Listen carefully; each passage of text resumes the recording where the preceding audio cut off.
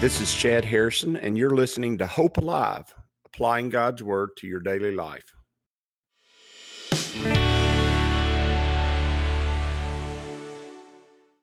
Hi, this is Chad Harrison, and I am the teaching pastor of Lake Community Church and have been serving as a pastor for 25 years. I'm also a practicing attorney. This podcast is designed to help you study God's Word and find God's will for your life. I pray in the name of Jesus right now that God would open up His Word to you and allow you to see Him and to know His will, that you might glorify Him and that you might walk in faith and power each and every day, especially today, in Jesus' name. Well, good morning. Welcome to Lake Community Church's morning Bible study. We are in Genesis chapter 9. Plan on finishing that out this morning with this story that not always do I have a really good, just tell you the truth, I can't tell you, and I don't think any scholar can tell you exactly what this means, because sometimes the Bible and sometimes just reading ancient literature, phraseology has a meaning that has been lost in time.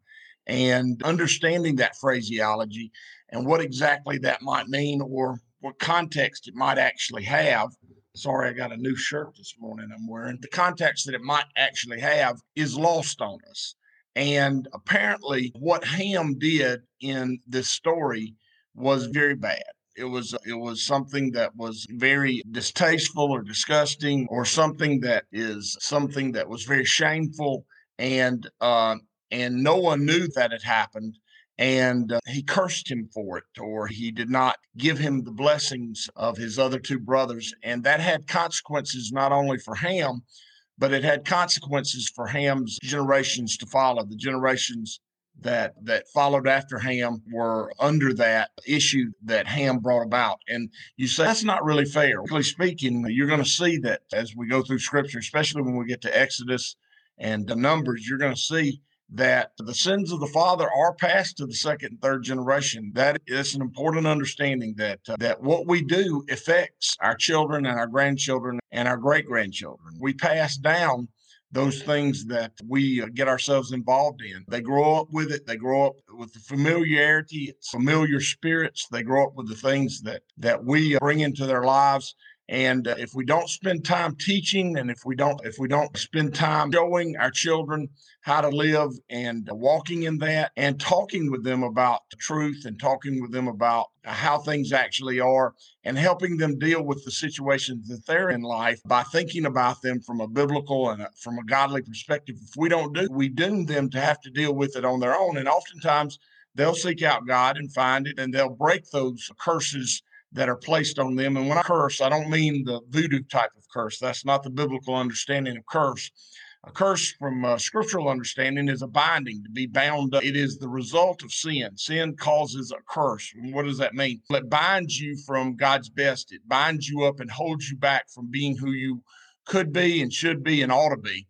It keeps you from walking in the goodness and the best that God has for you. And a biblical understanding of the idea of a curse is the idea that I am unable to be or to become what I should have been able to be and become, because sin has bound me up or chained me up or held me back from being who I ought to be.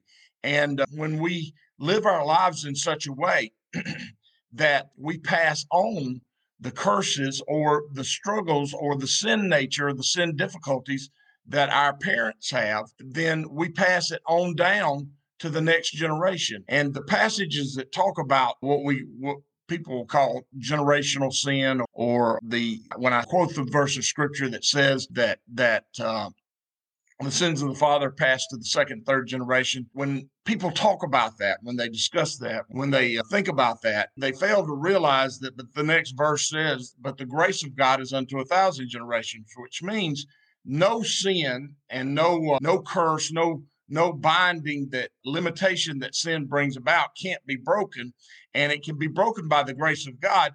But if you're bound by that, if you're held back by that sin nature, if some aspect of your family, that generational curse, or some aspect of your raising, or something that you've dealt with as a child, if it comes in the light of God's grace, it can be broken. It can easily be broken. It can be destroyed. It can be bound up away from you. It can actually be taken away by binding it away. But it has to be done under the grace of God, and it has to be sought out. So it says that in verse 20 that Noah began to be a farmer, and he planted a vineyard. Then he drank of the wine and was drunk. So obviously it had alcohol in it. And it says, and he became uncovered in his tent. And this is where we're not sure exactly what that means. Now, remember, nakedness is sin. Okay, nakedness in Scripture is a picture of sin. Remember in the garden when the Lord God came in and they were hiding, and he said, "Why are you hiding?" And they said, "Because we're naked." And he said, "Who told you we're naked?" That's a picture of the realization that they're in sin. Their eyes are open and they know good and evil, and they realize that they're evil now. That's where that idea comes from. And it says, so Noah, it says, then he drank of the wine and was drunk, and he became uncovered in his tent. He was nude. Now, it says, and Ham, the father of Canaan, and this is the second time this has been said, because the Bible is trying to show you, the Bible's trying to point to you that Canaan went off and began to worship other gods, that Canaan is the father of, if I'm not mistaken, Nimrod, and that goes all the way back to his father Ham, who did what he did in this situation with Noah. It says, the Ham, the father of Canaan, saw the nakedness of his father and told his two brothers outside. Now, for some reason, the nuance of this phraseology is beyond us.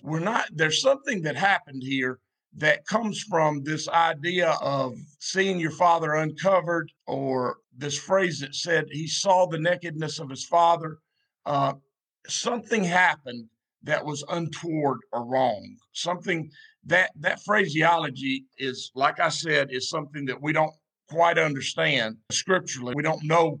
It meant something more than what it looks like it meant. It has a meaning that has been lost in history.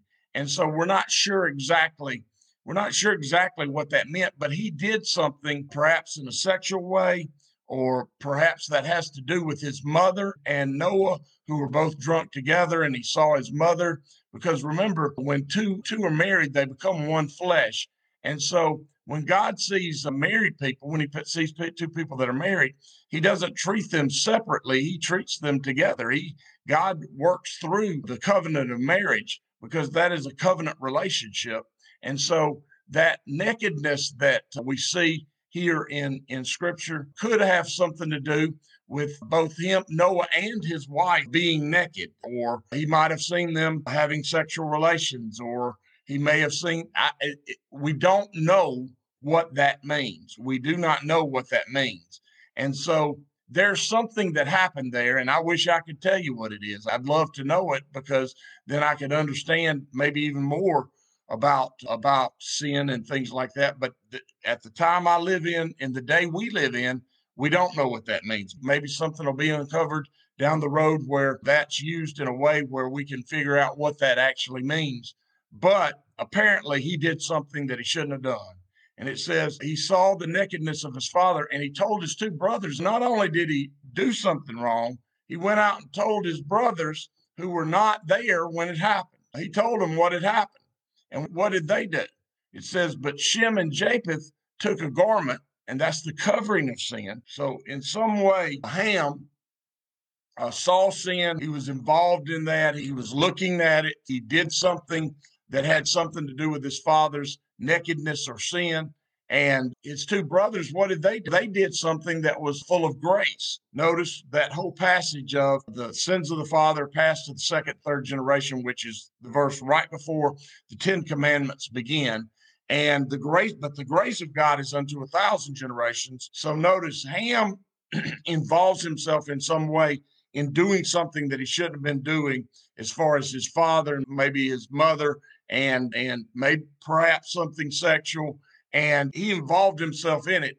But Shem and Japheth, they don't. They take a garment, which is a picture of the covering of sin, and they put it over their shoulders and they back in, meaning they don't want to have anything to do with sin or being a part of that. They back in, and what do? They don't expose it, they cover it. They don't tell everyone. They fix the problem. And it could be just as simple as that. It could be just as simple as one person was into the sins of his prior generation, or he's into telling and exposing sin, and the other two were in the business of covering sin through the grace of God. It could be very well just that. And if it is just that, then I was looking for something that wasn't there. But if it's not just, then it's obvious at least that what Ham and Japheth did, what Shem and Japheth did, was something that was graceful and good, something that was helpful, and something that was redemptive as far as their relationship with not only their father, but their mother. And it says, but Shem and Japheth took the garment and laid it upon their shoulders and went backward and covered the nakedness of their father. And their faces were turned away, which means they did not have a heart that turned towards sin. They had a heart that turned away from sin. Their countenance wasn't toward sinfulness. Their countenance was away from sinfulness and did not desire to be associated with that sinfulness. They did not see their father's nakedness. They did not engage in those things. They chose the better part of the generational curse passage, which is that the grace of God is unto 1,000 generations. That's a pretty good, if it's just as simple as that, that is a powerful message for us. And it could be just as simple as that Shem and Japheth were the type of people who turned their faces towards sin and covered sin with God's grace. And Ham was the type of person to see it, to engage in it, and to expose it to the world. And if that's the simpleness of it, it's not that simple. It's a powerful life lesson to learn that we should turn our hearts and our minds and our lives away from that which we know destroys, that which we know kills, that which we know takes away life and doesn't provide life. We should turn our hearts and our minds away from those things and turn our hearts and minds to the grace of God, which covers all sin. It's able to take away all the sin. Jesus' redemptive work is powerful enough to atone for all the sin of the earth. Jesus died for the sin of the whole world. And so we should be the type of people who are actively involved in bringing about that kind of grace and that kind of mercy. It says their faces were turned away. They did not see their father's nakedness, and I wish I knew what that meant. I wish I did, but I don't. And I'm willing to own up to the things I don't know, because there are many things God's shown me, but not all things. And no one knows all those things. It says, so Noah awoke from his wine and knew what his younger son had done to him. If he just looked at him and seen him, that doesn't seem to be something that Noah would have known when he woke up from being drunk. But like I said, I don't know.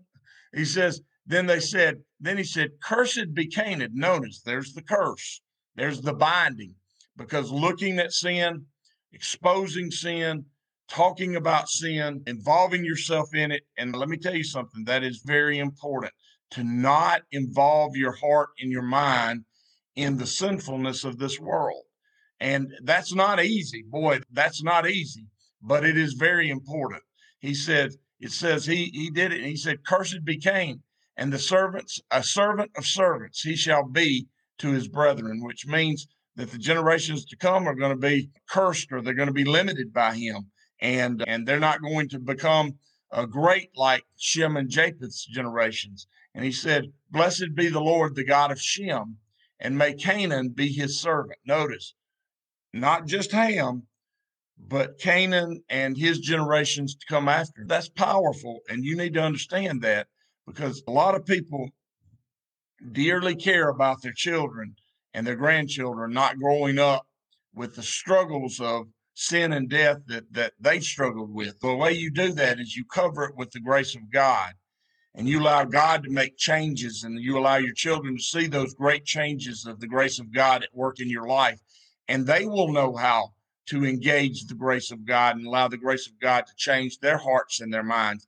And it can be a powerful thing. Some people have involved themselves in all kinds of stuff, and they've walk down a terrible path, and they look around and they say, it's destroying my family and everything else. What I would say to you, if you're in that position, I'd say, grab hold of the grace of God, go get buckets full of it, pour it all over you, cover yourself up with the grace of God, fill yourself up with the Spirit of God, and allow that grace to change who you are, and allow that to be seen changing who you are. And let me tell you, your children will do it better than you. They'll grab buckets of that grace and they'll chase after the grace of God better than you.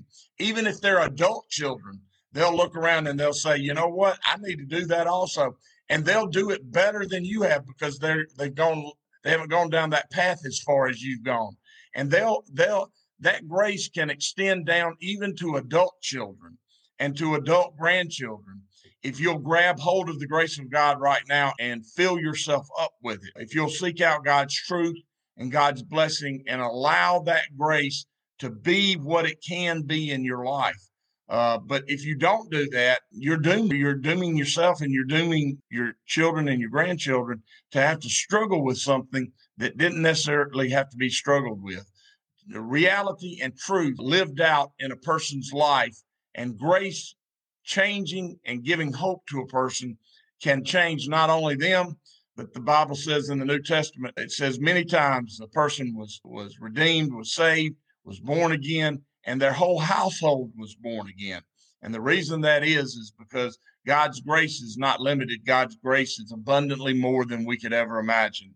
He said, blessed be the Lord, the God of Shem, and may Canaan be his servant. May God enlarge Japheth. Notice, he's not limited by sin. He's not bound by sin, but he's enlarged. May God enlarge Japheth, and may he dwell in the tents of Shem, and may Canaan be his servant. Wow, that's powerful, isn't it, right there?